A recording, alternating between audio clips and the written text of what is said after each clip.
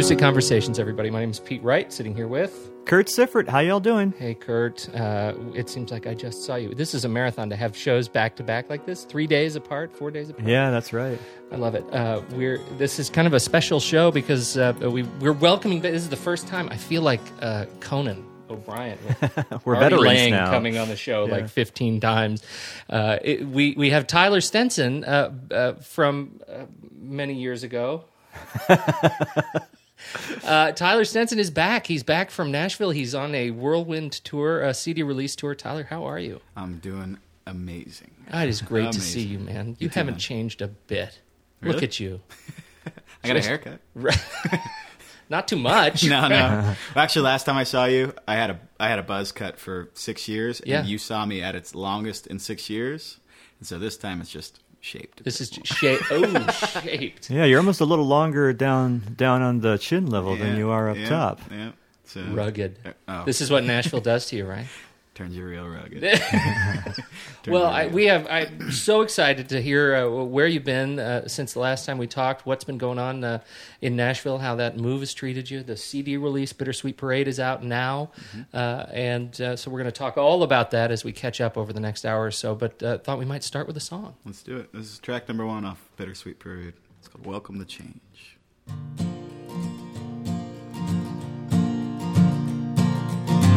I was thinking tomorrow, but I just might leave today.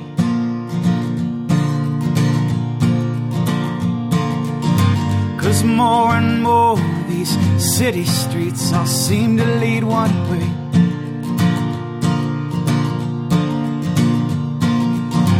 And that scenery is constant, and the landscape's so plain.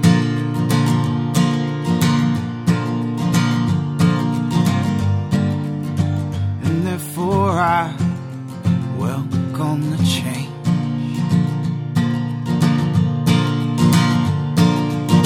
I welcome anything that's anything separate from where I stand.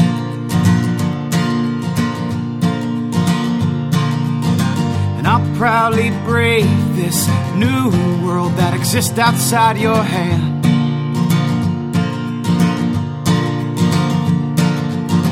I'll be a shadow to you, honey. I'll become the land.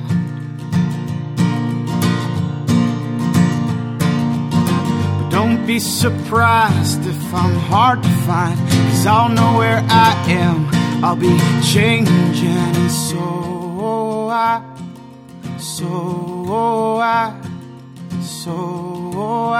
welcome the change. I'm in love with the stars, 'cause I envy how they hang.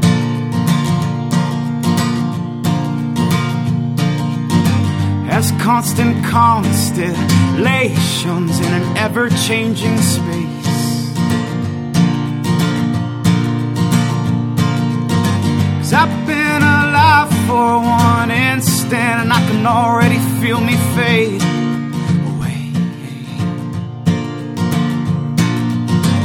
And unlike them, I begin to blend like a color against the same. That ain't me, and so I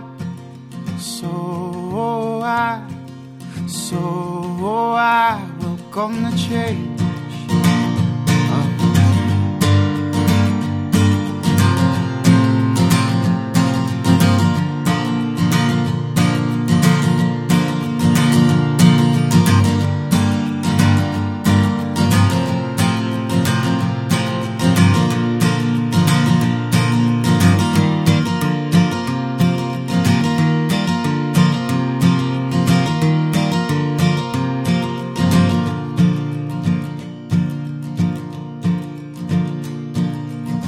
My heart forgets the beat, slows and rushes in.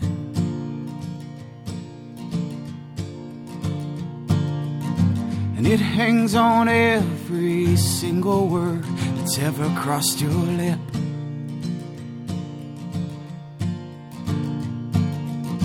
It slows down till I stand still, drunkard in the wind.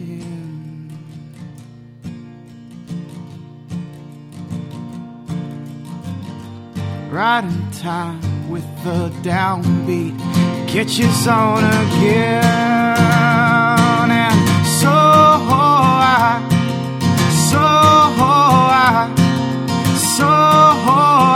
welcome the change. Now can you feel it coming?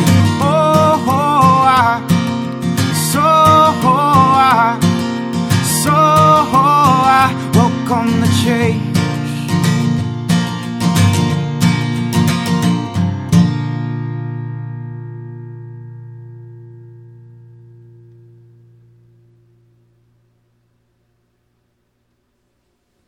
Welcome to Change off of Tyler Stenson's newest CD, Bittersweet Parade. Yes, sir. Tyler, man, Nashville. So it's been, like I said, many, many years since we've seen you, and I kind of want to cover some lost ground. Because I don't really remember Nashville coming up in the last episode. It didn't. It's like he was holding something out on us. And then suddenly we get this surprise decision that he's going to move out, and he may or may not pay the rent. Where were you when you made the decision to relocate? How did that come about? The thought to relocate was on the brain. I was essentially looking, as of May of last year, I was looking to possibly make a big move. And as I did a tour down through California, I was thinking, Los Angeles, yeah, definitely.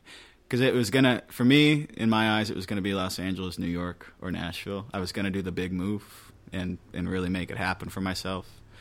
And I didn't think I liked L.A., and I went through, and I did kind of like it enough to where, well, I played beach volleyball and had a good time. I was kind of like, oh, yeah, Can't go wrong with that. That's a lifestyle. This is the place, absolutely. But as I got home back to Portland and told people about it, people decidedly or unanimously were, you're not an L.A. guy. You are not an L.A. guy. You're not an L.A. guy. I really started to believe them. But the beach volleyball. but I'm so good. No, my family's a volleyball family. It was just a ton of fun. But a couple people chirped Nashville in my ear, and I'd lived in Alabama for my freshman year of college. I went to Auburn, and so I pretty much vowed not to return to the South through my own personal reasons. But so I was like, no, I'm not going. But I don't want to go to Nashville. I don't want to go to Nashville.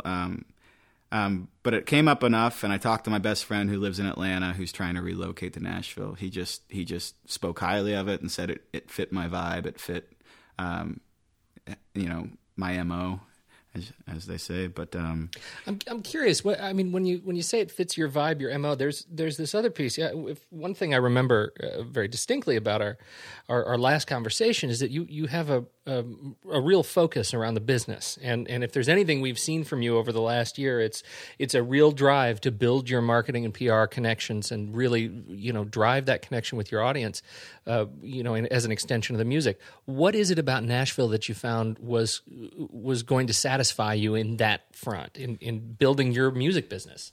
I've always viewed myself as more of a or how I suppose my focus and my goal in life is to be much more on the grassroots, personable side. And I had caught wind that LA had its cutthroat nature, and it was a hustle that I didn't want to. I don't like the hustle. I enjoy the race, but I don't like the heartless hustle. And LA had been called that, or brought to my attention a couple times, that it was kind of on the competitive side, and I heard Nashville was much more communal, much more peer-to-peer, and also a big part of my, I suppose, long-term strategy in life is I want to be the artist. I want to write my own songs, but if for some reason that doesn't come to be, I still think songwriting is something I want to do forever, and Nashville is it's the songwriting capital of the world, and I would give it to just my short couple months there so far. It's blatantly obvious why. It's so between the kindness and the grassroots side of things and the communal side of things, I just felt like it was more my pace. So tell us more a little bit, like logistically. I mean, how were you making the decision to actually go to Nashville? What kind of stuff did you have to do in it to actually enable the move? So that's part of the funny story, because I really only told you the thought process coming up to the move. The thought process to move in general was a long time coming, but the thought process when Nashville clicked on the brain, I called a former guest of yours, Matt Verba, who's living down there. I called him just to say, hey man, I'm thinking, this is August 15th-ish, I'm thinking about moving to Nashville. What's your ideas? You know, how do you think it's going for you? Is it what it's cracked up to be? Where should I expect to live, et cetera, et cetera? And he's like, well, when do you think you'll be here? And I was like, I don't know, November-ish. And he said, well, I'm moving for 6 months, October 1st. So you can sublet my apartment. And I said, I'll see you October 1st. And thus, the Acoustic Conversations Alumni Association was born. Exactly right. So I'm subletting a place from Matt Verba right now, and the decision, I called him really just, I wanted information, and I left the conversation saying, I'll see you in 1.5 months. Wow. That's fantastic. And so I had mentally prepared for the move, like a move, and when that apartment fell in my lap, I was like, I'd be stupid. It was the move. This is the move. This is happening. So that was a big shift just in the space of one phone conversation, though. You must have been freaking out a little bit. Me or him? Well, you. Well, maybe. I mean, he doesn't know how you live. Yeah, exactly.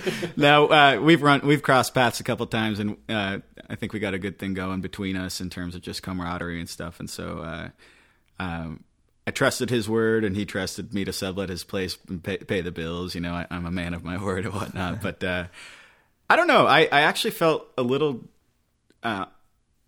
again, mentally, I prepared to leave Oregon for quite a while. And so when that fell in my lap, it's a bit of an aligning of the stars in a way, because a couple other things happened. You know, like a freelance job fell in my lap.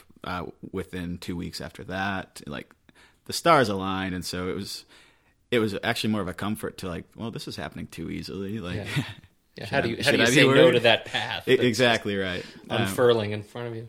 So I actually told my best friends here. They're like, "Are you scared?" You know, blah blah blah. I was like, I don't have a single emotion, negative emotion right now.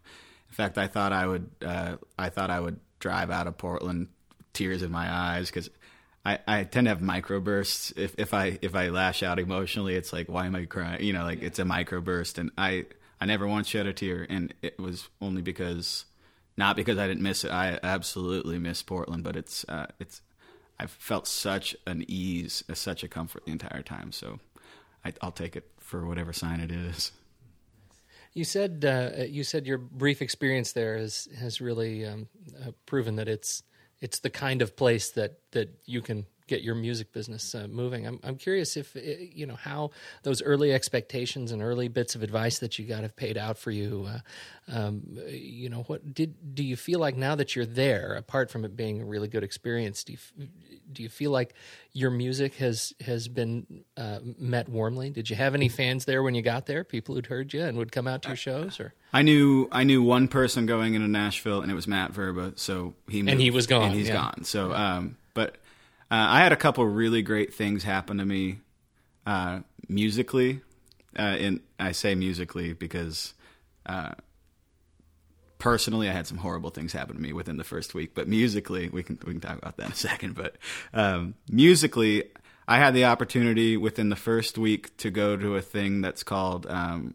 It was basically Nashville's version of South by Southwest. I think it's called the New Nashville. And the first show I went to in Nashville was called 10 out of 10, Tennessee's top 10 acts. And so the first show I went to made me feel like the smallest individual in the world. Like, I'm a small fish, you know, this is, what am I doing? But by the end of the show, each and every one of them was fantastic. But by the end of the show, I did have a comfort in me, like, that's achievable. Like, if that's the bar, I now know what to work toward, etc. So that immediately gave me kind of a frame of reference to work with. And then I hit the ground running in terms of finding gigs. And gigs in Nashville approach the club owner blindly, give him a press kit, and hope he likes you and whatnot. It's literally the songwriter circles are peer booking, and so I met a guy at that concert, that first concert I went to, who was a fellow songwriter. He called me the next morning saying, "Hey, I'm booking around because Nashville's for the thing I do is pretty much all songwriting rounds, which is 3 people take stage at once and you rotate one song after the other." So the guy called me the next morning saying, "Hey, I had a cancellation. Can you play tonight?" Absolutely. So I had my first gig in Nashville. Within 2 weeks? Within 2 weeks, because I spent the first week on my floor with swine flu. So that's part of the... That was one of... Welcome to Nashville. That was one of the couple things that happened within the first week. And so I got a gig from that, but then it was 3 of us on stage, so the third person liked what I had going on and asked me to play a show with them, and from there it's just cells dividing, in terms of when every time you get on stage you're meeting somebody else who's booking around tomorrow night. So rather than one club owner booking everything, he gives the power to one musician, saying, "Hey, bring 2 musicians with you that you respect." And so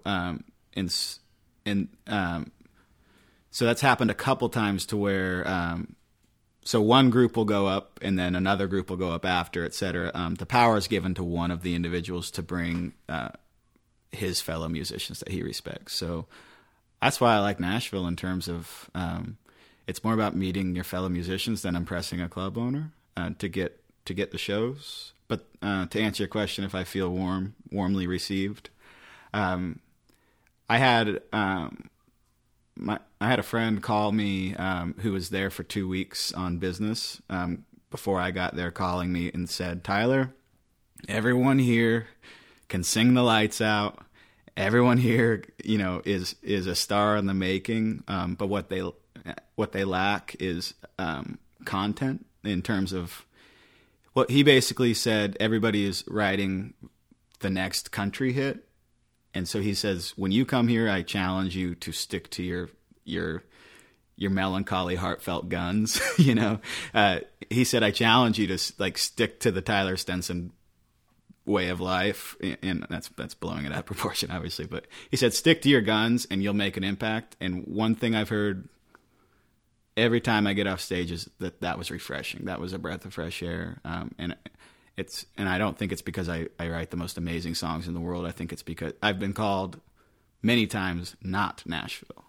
It's one of the things I wanted to ask you that I'll sort of ask now that you've already answered it. When you hear somebody, at least for me, when I hear somebody's making a move to Nashville, usually it's because they want to become part of the country establishment. That's my assumption, and it's probably wrong, but that's just how I've always sort of understood it. That's what everybody else... You expect. You don't do country music. You expect, right. You're not, as much as you've got some tunes that have a little country bent to them, I don't consider you a country artist. And so, so the Nashville audience sees you as refreshing. How hard is it have you found it difficult to kind of fight the urge to bend to the trend in Nashville, or has it been pretty easy to keep your guns? It's easy to keep my guns because I walked in with my head split in half, in terms of I told myself this half of your existence is for your music. No co-writing. Stick to your guns. Keep it as pure as possible. And then the other half said, "All right, but there's a lot of money in songwriting and the craft of songwriting." So the other half of me said, "Co-write, get on some co-writes, play the Nashville game, and if anything, if you get a cut, aside from any income from it, it's legitimacy for your portfolio or your resume in the future." So I basically walked in saying, "You're not country, but if you put your mind to it, you could write a country song." And so half of me doesn't co-write, half of me doesn't compromise on my stuff that you'll hear on my discs. And the other half of you is a complete sellout. Well, the other half is open to the opportunity to co-write with other people. Tyler Stinson, not cheap, but he can be bought. I think both Kurt and I, we've been talking about it as you were coming over. We're very interested in the process of co-writing and how that went for you. But I'm hoping maybe you'll do another song for us, and then we can jump into that. Yep, that I can do. Welcome the Change was the prequel to The Move. I think I'll play a song that was the first song I wrote in Nashville. And it's called Leave Oregon, so it's the sequel.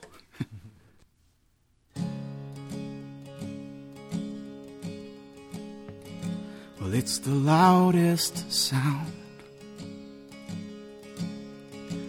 when the heart knows what it wants and makes it known. And so I'm leaving town, 'cause it's the season that changes all things into gold. But who was I to leave Oregon when the rear view facing west held all I loved? And before me was October, where I might become my own fall, but might never know my cards until I call. Deep in the lion's den, I've noticed autumn holds a difference in the east, made up of different reds. Well, that color's bold, but just a lonely shade of dream. Oh, who's I to leave Oregon when the rear view facing west held all I loved? And before me was October, where I might become my own fall, but might never know my cards until I call.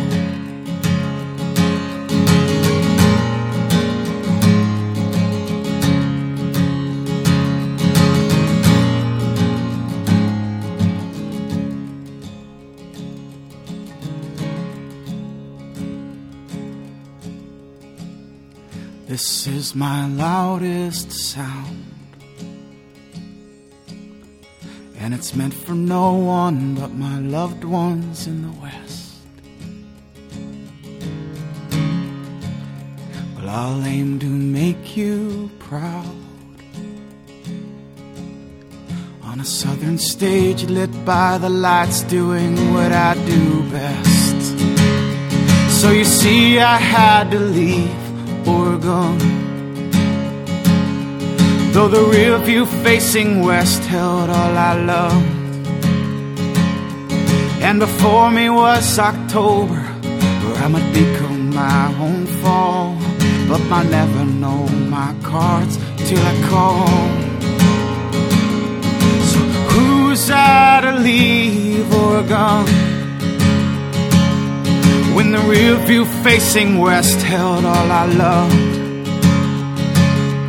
And before me was October, where I might become my own fall, but might never know my cards until I call. Before me was October, where I might become my own fall, but might never know my cards until I call.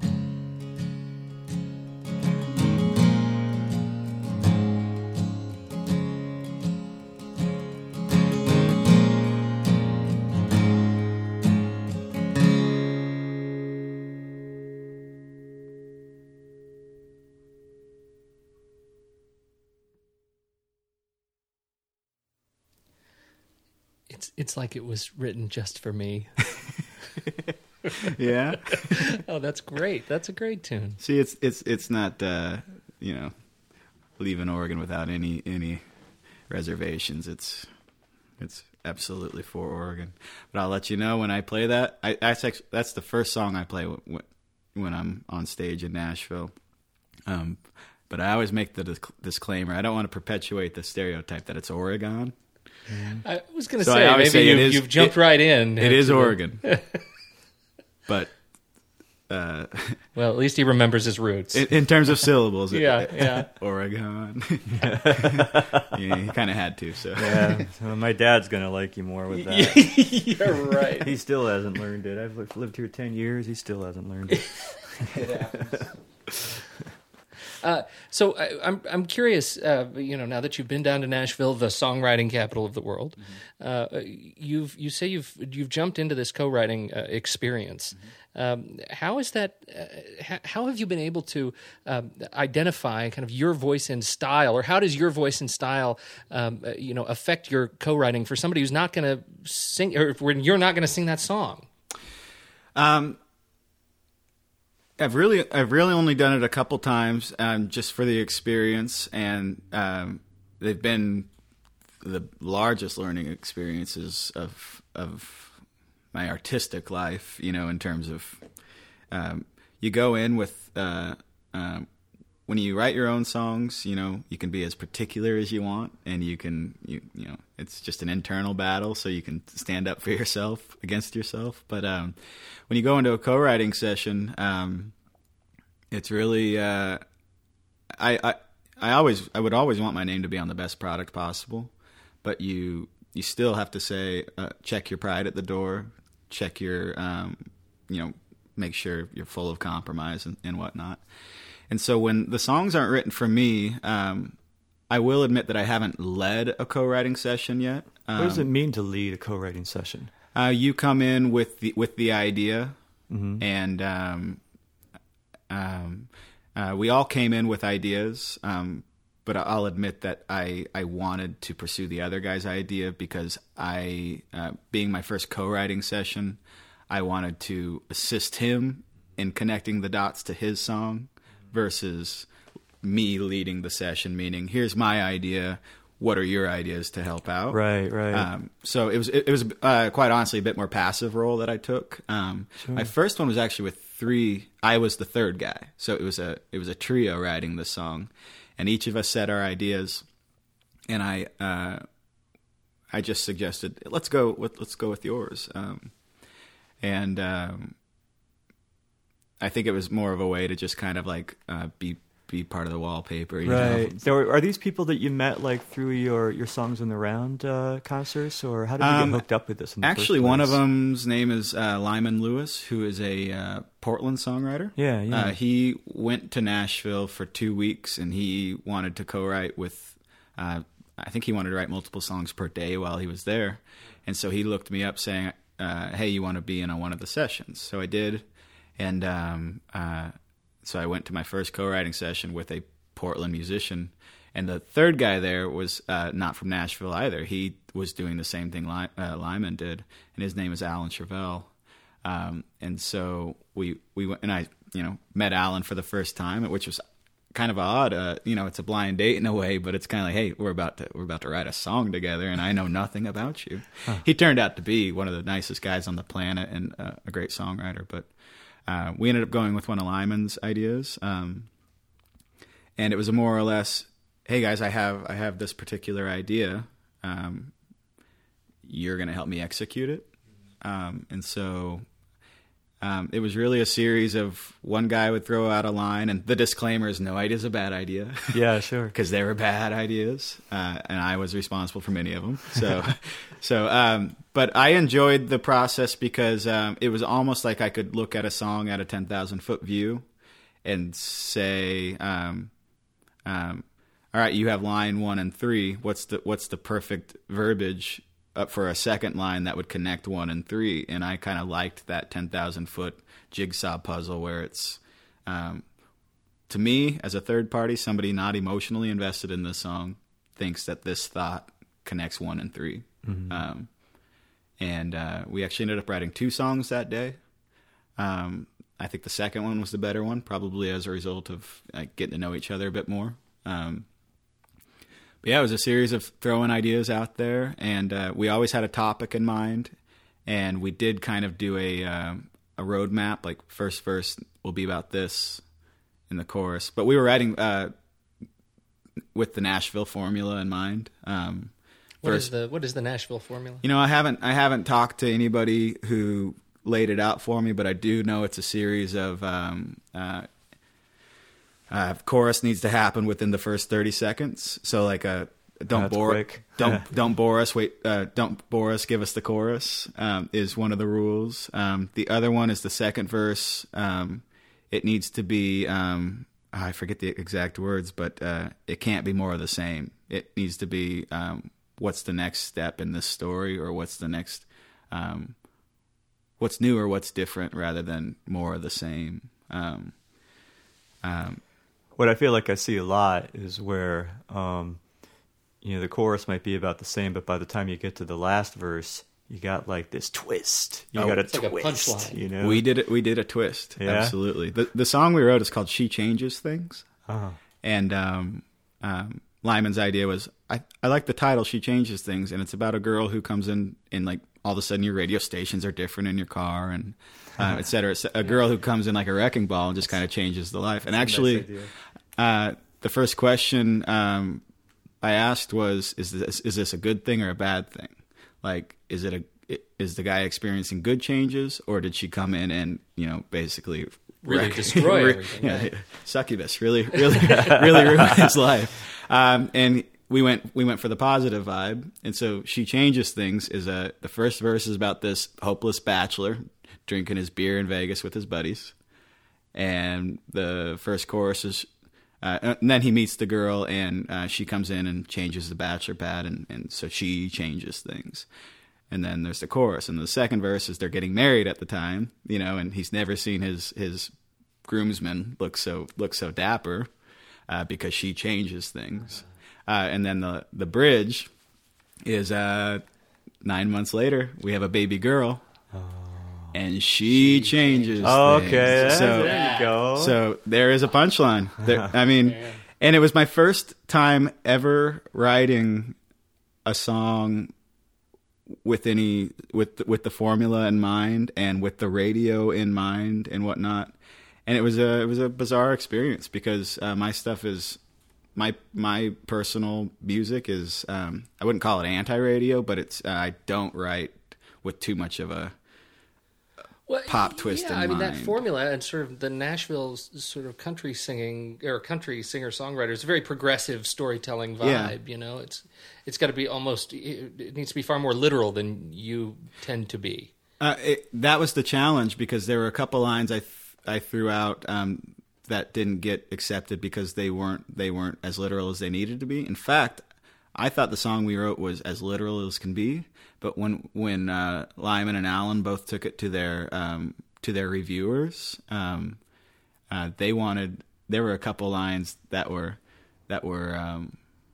still over the head, and it was a matter of at one of them we said, "My 6 buddies were there to see the first time she laid eyes on me. I dropped my Keystone Light and I never looked back."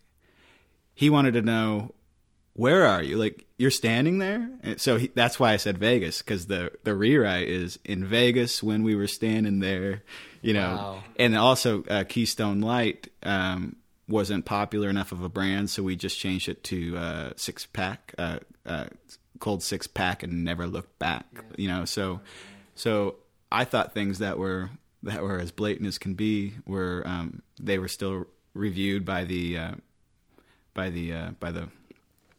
critiquer as still a little over the top. So how did you guys handle like the business side of thing when you come into that? Is it like you agree to split songwriting credits 3 ways? 3 ways, yeah. Okay. And I will also say that She Changes Things. Their reviewers, though they had a couple things to say, they both came back to the conversation saying that it was the best received song they'd ever submitted. And so we agreed to do a demo, meaning I think for about $550, you hire a Nashville studio to take your song and record it how Nashville wants it to sound. A quintessential male country singer and a Telecaster guy who can just rip it the first time and nail it. And so we haven't done that yet, but we've decided to demo it so it is, in its physical form. And I'm excited about that. it's not a song I would ever play because it would stand out like a sore thumb within my set. But it was still exciting to be a part of the whole thing. I'd be proud to have my name on it. If Dierks Bentley was singing it, to say I wrote that song, it would be very cool to me. Like very cool. Yeah. So I enjoyed the experience. And the other co-write I did was much of the same. We went in. It was actually my idea.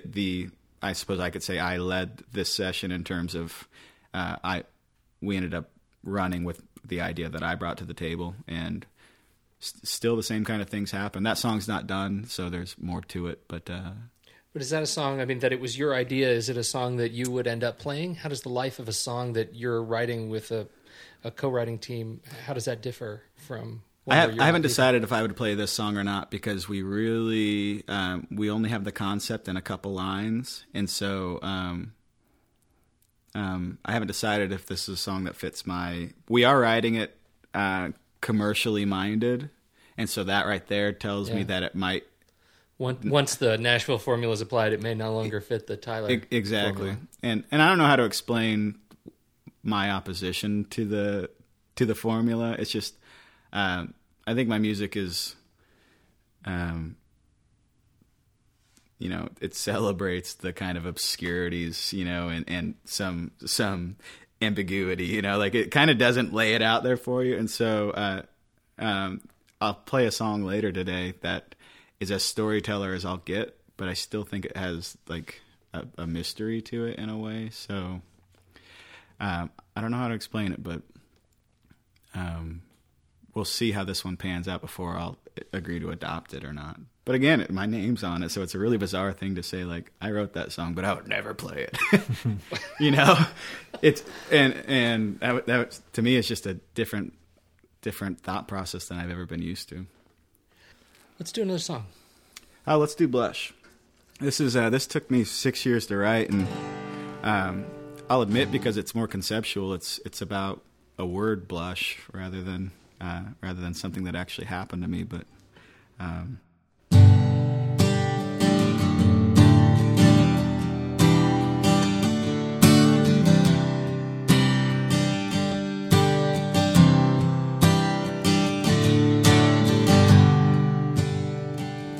it's a sign.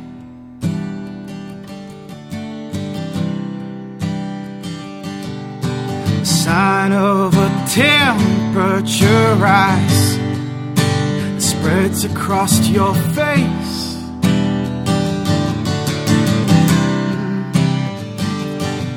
And in an instant you know what love is like when the skin colors crimson and rose, and it burns your eyes as it crawls on your face in disguise as this thing called blush.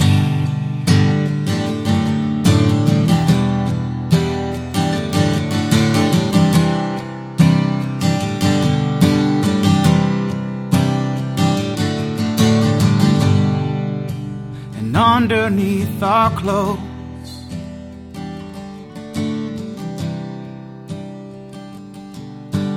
we are just heart and bone. The rest is empty space, but we can fill it when from the inside we grow like butterflies in the skin. Colors crimson and rose, and it burns your eyes as it crawls on your face in disguise as this thing called blush. But don't rush me now.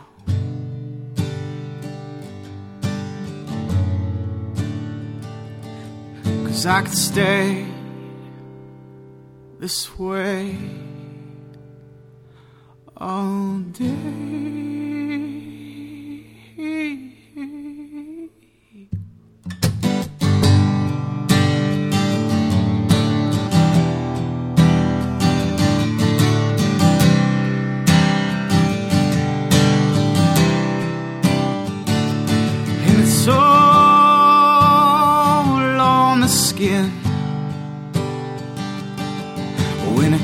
colors, crimson and rose,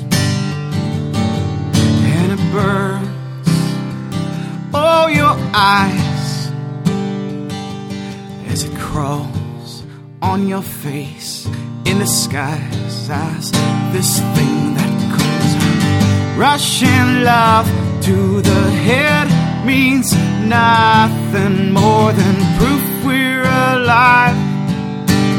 We are in orbit, oh, with blood red cheeks. I could break at the seams, and the insides of me could float on above everything.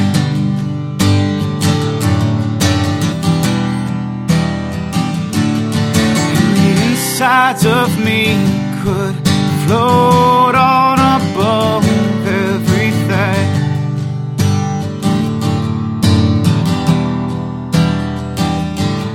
And the insides of me could float on above everything.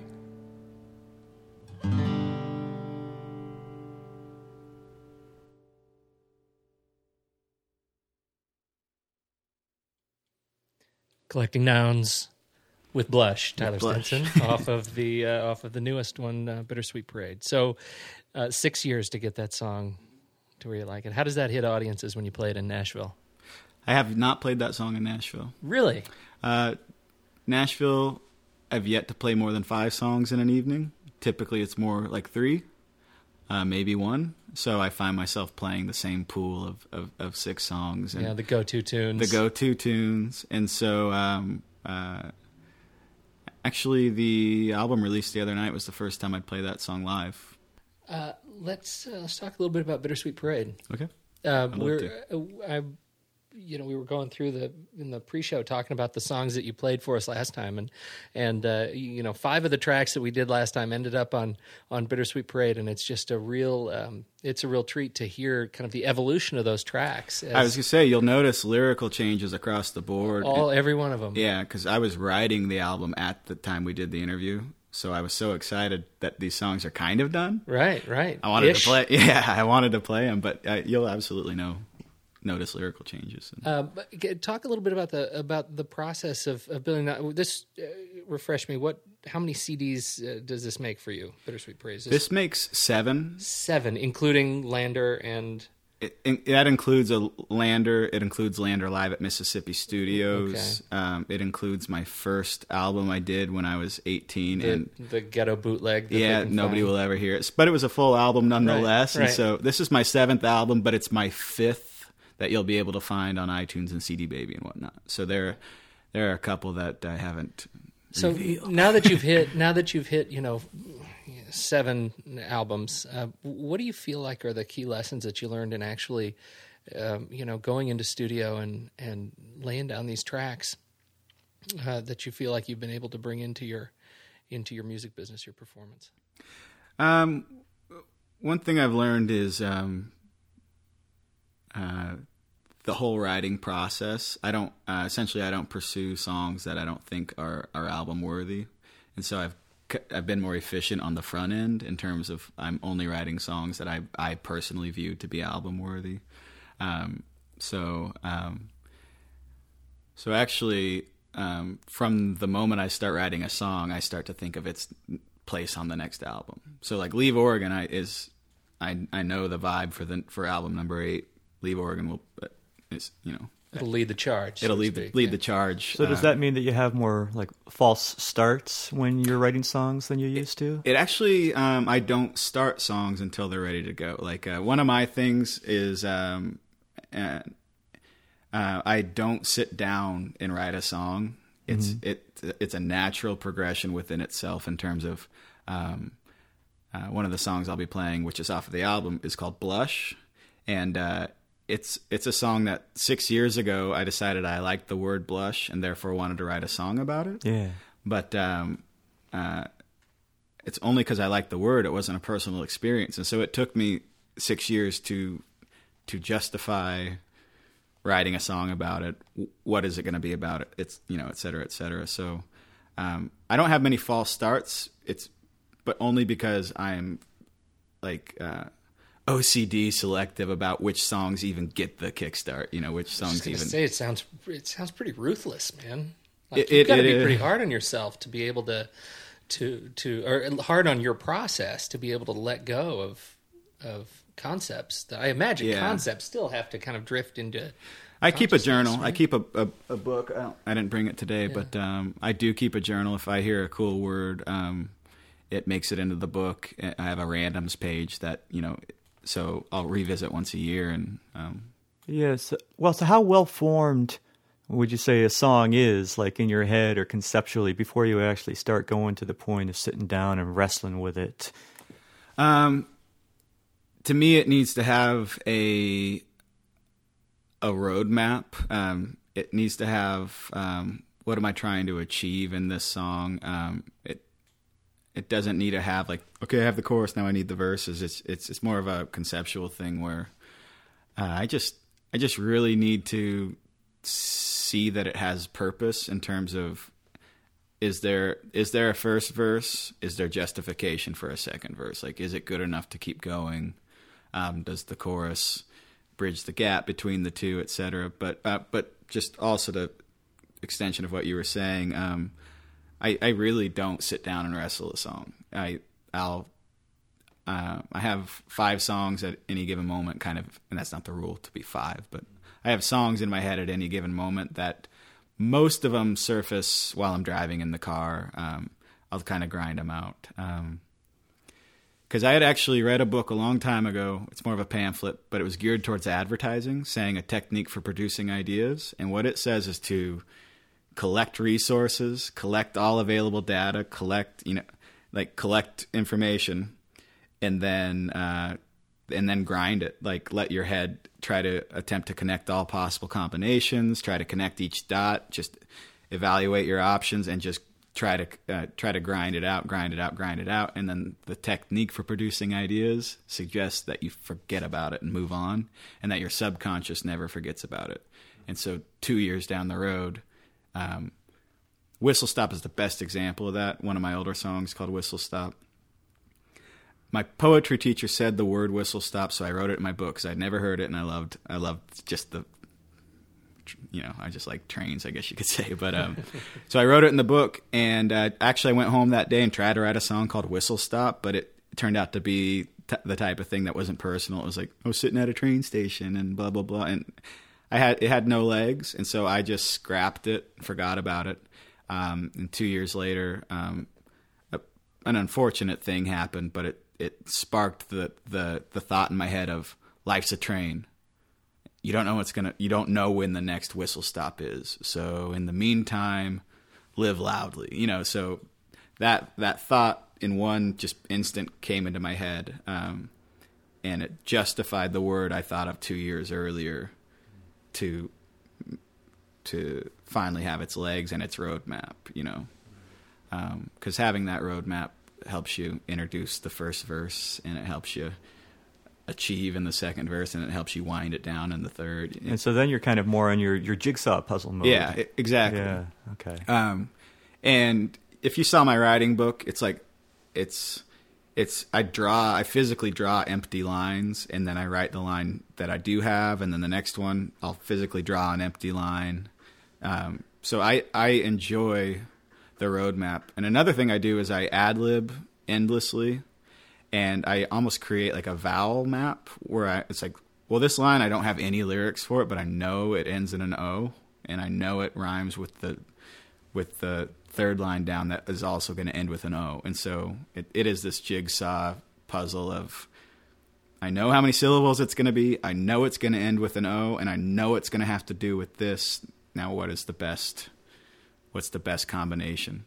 And I have a brother who's a poet, and I just found out that his process is collecting nouns, which was interesting to me, where he just collects nouns before he writes a poem. And I come to find out that that's kind of what I'm doing, right, also. The same path. So, same path. So how'd you feel about the album release the other night? You just played, it was at the... where was it? It was Lola's Room. Lola's Room, yeah. The big album release party for Portland. Mm-hmm. And how'd you feel about it? I had mixed emotions, but they were all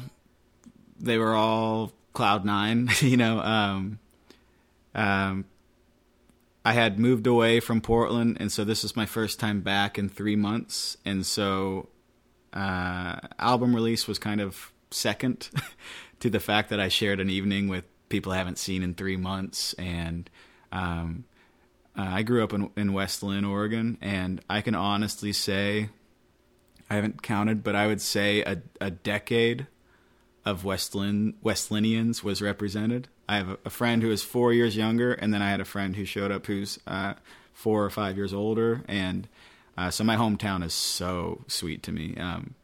But album release aside, I shared the night with like the greatest people I know, and to be back in Portland and to have your name on the marquee at the Crystal Ballroom, very cool. It's just like it's so heartwarming and whatnot. But then the album release itself, I think about 220 people were there. It was a seated show. I had a kind of an odd ensemble with me. I had mandolin and accordion, and then a percussionist rather than a drummer. So it was kind of a fun little makeup. It was all guys who performed on the album, but accordion's only on 2 songs on the album. But this guy played with me, you know, for 5 or 6 songs, and it's just like it. I couldn't have changed a thing about it. In my eyes, the Bittersweet Parade was all sweetness. You know, it was just fantastic. That's wonderful.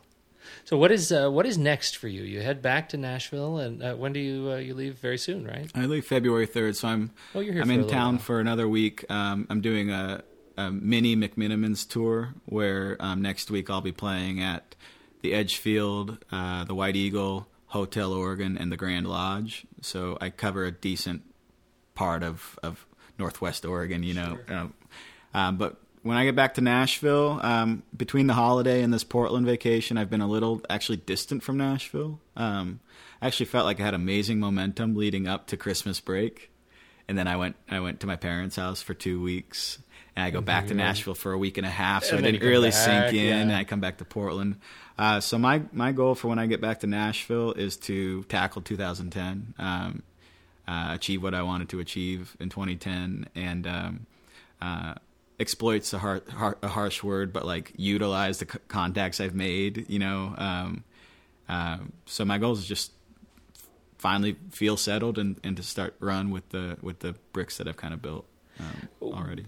Where would you like people to find you when they go looking for Tyler Stinson, searching the vast and woolly interwebs? I am very proud of TylerStinson.com. It's a site I built myself, and so it's something I stay up late nights tweaking in the smallest fashion. In fact, I refreshed it all for the Bittersweet Parade. You'll notice a whole different vibe. It looks great. Thank you very much. On it. It looks great. Thank you very much. I knew I could feel your knuckles blood like right in there, right? Yeah, pretty much. Yeah. Like the smallest little tweaks. Like every night I stay up pretty late doing the smallest little tweaks. But I am proud to say that TylerStinson.com will point you to cdbaby.com/Tyler Stinson, iTunes /Tyler Stinson. I'm on most of the majors, most of those major distribution outlets. But one thing I would like to point out is that I have old band names as well. Rhetoric Tuesday and Lander are both songs that I wrote and bands I put together, and I just am recently solo under Tyler Stinson. But Rhetoric Tuesday and Lander are just an extension of other things to look for. Yes. All right, yes. All right. Tyler, man, thank you so much for making the time. Oh, my pleasure. Yeah, it's great to see you again. It really is. Just great to see you, and you're just up to such good stuff. And, thanks to both of you. Thank you very much. Just thrilled to have you here. And for us, what do we have to say?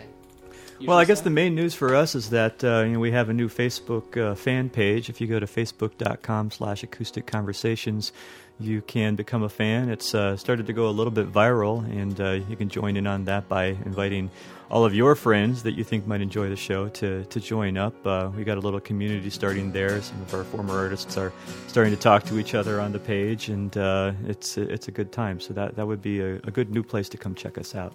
You can also subscribe to the show. Just search for us in the iTunes store. You can search for it. It's available for free. You get all the high-quality tracks, 256-bit AAC audio of all the songs that we get on Acoustic Conversations, and you get some in the show feed in iTunes that you do not get in by listening to the show by itself. So if you're not subscribing, then you're missing out. If you're just listening to the show on the web, you are missing out some great tracks. So please do that. And do we have anything else? It seems like our announcements are really short. Usually it's because we're hemming and hawing a little bit more. Yeah, I think we're very serious today. I forgot to mention that TylerStenson.com in the footer connects you to MySpace, Facebook, Twitter, YouTube. Because Tyler he's a prolific Twitterer. Yes, he's on the Twitter quite often, more than we are, maybe. You're connected. I'm an online presence. You're a connected dude. Let's say that, right? Thank you.